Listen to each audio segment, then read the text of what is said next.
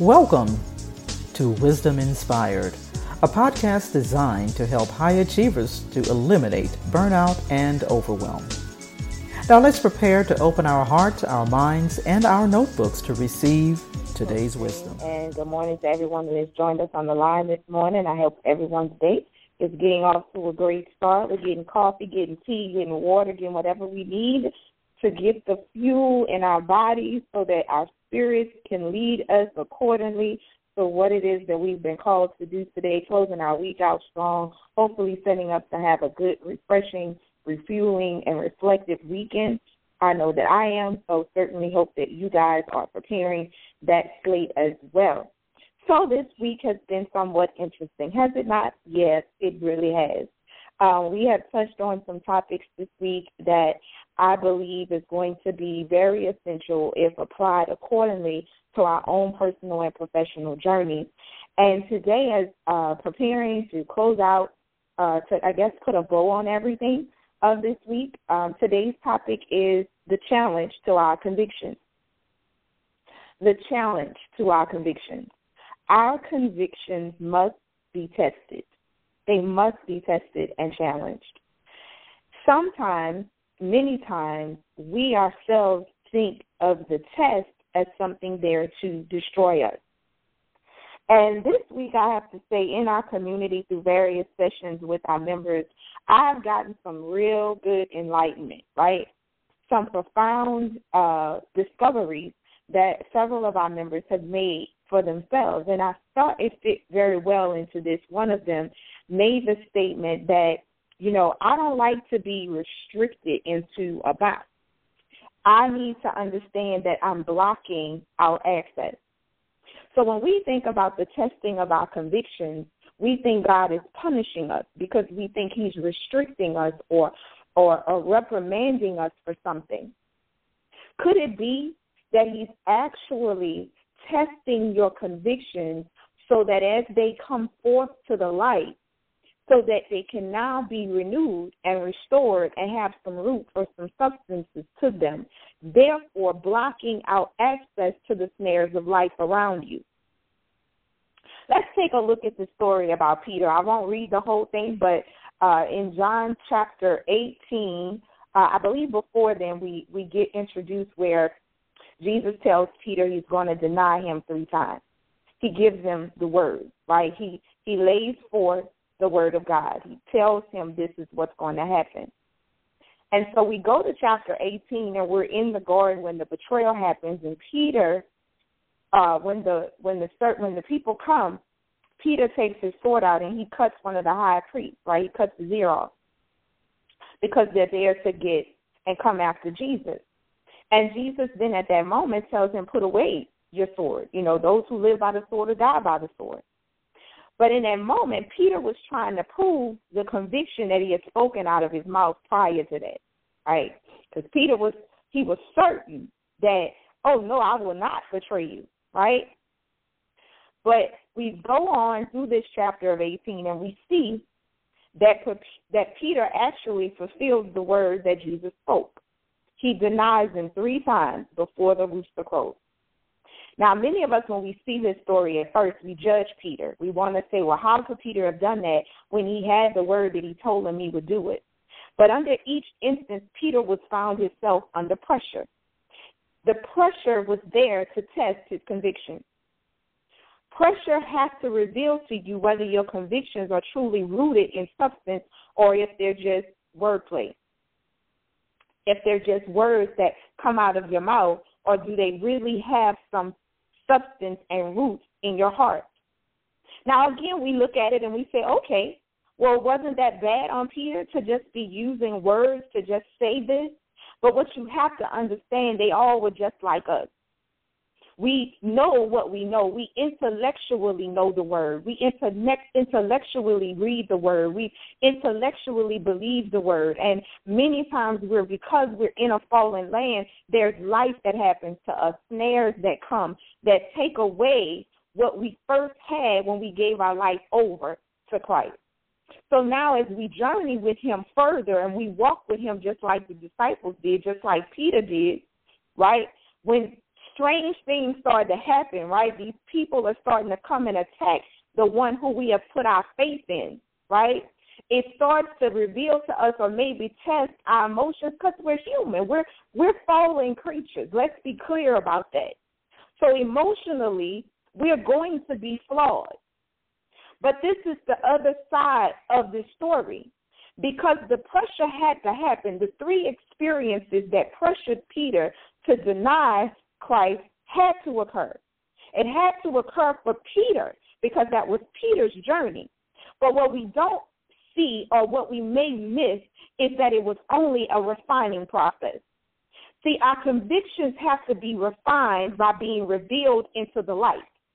Because, see, your convictions, if it lacks the heart, if it lacks the root, and it stays a part of you, it will set you up to be snared by the enemy. Because the enemy will only lead you to believe the knowledge you have, but you have no clear, rooted conviction based on confirmation. See, the refining process exposes the condition of your heart to the light. Then your convictions are now in a position to be renewed and restored. Because he was Christ. Peter did know, and Peter could hear because he identified him, right? We heard that. We know that. But what had happened was that there was not a full refining of the heart yet. So his convictions had to be challenged and tested under pressure. So now that those convictions are out there, and now that the fact that your convictions had no substance has been revealed, now the light, which was Christ, can now come in and confirm the convictions you had prior. He comes and gives you a real experience with him. Because if we continue to read further, when Peter was shamed and he ran off, Christ called for him. He called to redeem him. He called to restore him into the brotherhood. See, many times we get upset with ourselves and beat ourselves up about certain testings of our conviction that we've had to go through on our journey. But that's not what God wants from us. Condemnation is not of God. He did not take Peter through that journey to condemn Peter. He took him through that journey to refine him, restore him, and redeem him, so on which he built his church. See, he had to be renewed and restored and prepared for real service to God. When your convictions lack substance, you cannot be fit for the kingdom. So your convictions have to be tested. There will be confirmation of what you have believed, whether they are rooted or not. The confirmation will come. But it is okay if it's confirmed that your convictions have no root. You should rejoice in Peter's story because it shows all of us that when our lack of root in our convictions is revealed, on the other side is God's redemption, his refining process to renew us and prepare us for full service to him through the lives of others. See, Peter was going to serve God by serving others. So those of us who are service providers, we have to get real clear when we set up our businesses to know that our service to others has to first be our service to God. Because if we don't make it our service to God, we are serving man. And anytime we serve man, we leave ourselves open to the pressure of man's approval. But when we first start our service to God, meaning I am in alignment with him, I'm going to make sure my convictions have a place for the confirmation of God to exist, and then thereby the counsel, good godly counsel that is going to be brought to me by God is there to help me be strengthened so that I can serve God first and I can be released from the disapproval of man. I am not seeking out man's respect, acceptance, and a status of his, because I understand that through my service to God, I am in right standing with him, and by that standing, I'm always respected. I'm always giving reverence to the one who is the reason I exist, and therefore he strengthens me. He gives me the ability to be ambitious, audacious, and courageous in the light of all things that come in this world as I take this journey.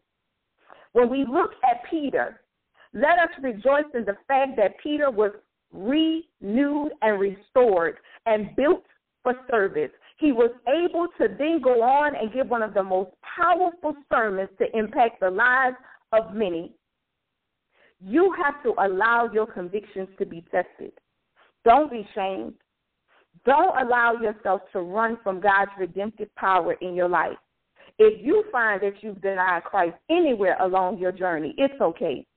He will be there to connect you, recorrect you, and guide you back on your path. You just have to be willing to trust in him. You have to go back to the beginning. You have to go back to the convictions that you had and ask him, give me confirmation of your truth. Confirm for me the convictions that I have, and always put me in an environment where I may have godly counsel to encourage me and to support me as I serve you, Lord, through the lives of others. See, man is a dangerous thing. Serving man only will cause you to miss God's approval in your life. Serving man only will cause you to think that you have failed God, to make you believe that somehow you are off track because things aren't happening as fast as man thinks it should happen. We understand that the God we serve is the controller of all time, and we know that all things happen in his time. What we need to be more focused on is making sure that the convictions we have, the word that we have, is getting roots in our heart, making sure that through every refining process, we're putting God's will on the seat of our heart, making sure that the service that we are doing unto others are being fueled first by the service unto God. Our goal is to be accepted by him only. If we're accepted by him, he will take care of the rest. Let us free ourselves from the pressure of man's approval by being certain to accept the test of our conviction. I hope today that as we close out this week, that today's wisdom has inspired you, ignited you, and empowered you to continue to be intentional and authentic with your service to others by being intentional and authentic with your service to God only. I promise you that if you keep him in your business, in your family, and keep your worship to pleasing him first, all other things will work themselves out for you. You will come to a realization that you are on the right path, doing the right thing that he has ordained you to do in this season. Thank you for joining us on Wisdom Inspired. Be sure to go back, find us on all podcast platforms, and search Wisdom Inspired. You can listen to past episodes. We'd love to hear your aha moments. We'd love to hear some takeaways from you about this week and today's session. So just share with us, encourage us, right? You guys are our environment of grace, and we depend on you as well. So we thank you for allowing us to pour into you and share value with you, and we do not take it for granted. Have a great and wonderful weekend, and we'll meet you back on the line on Monday. I hope you enjoyed the episode of Wisdom Inspired that was brought to you by the AAC Co-working Community, a virtual community designed to support female entrepreneurs, business owners, and freelance professionals. For more, go to wisdominspired.net.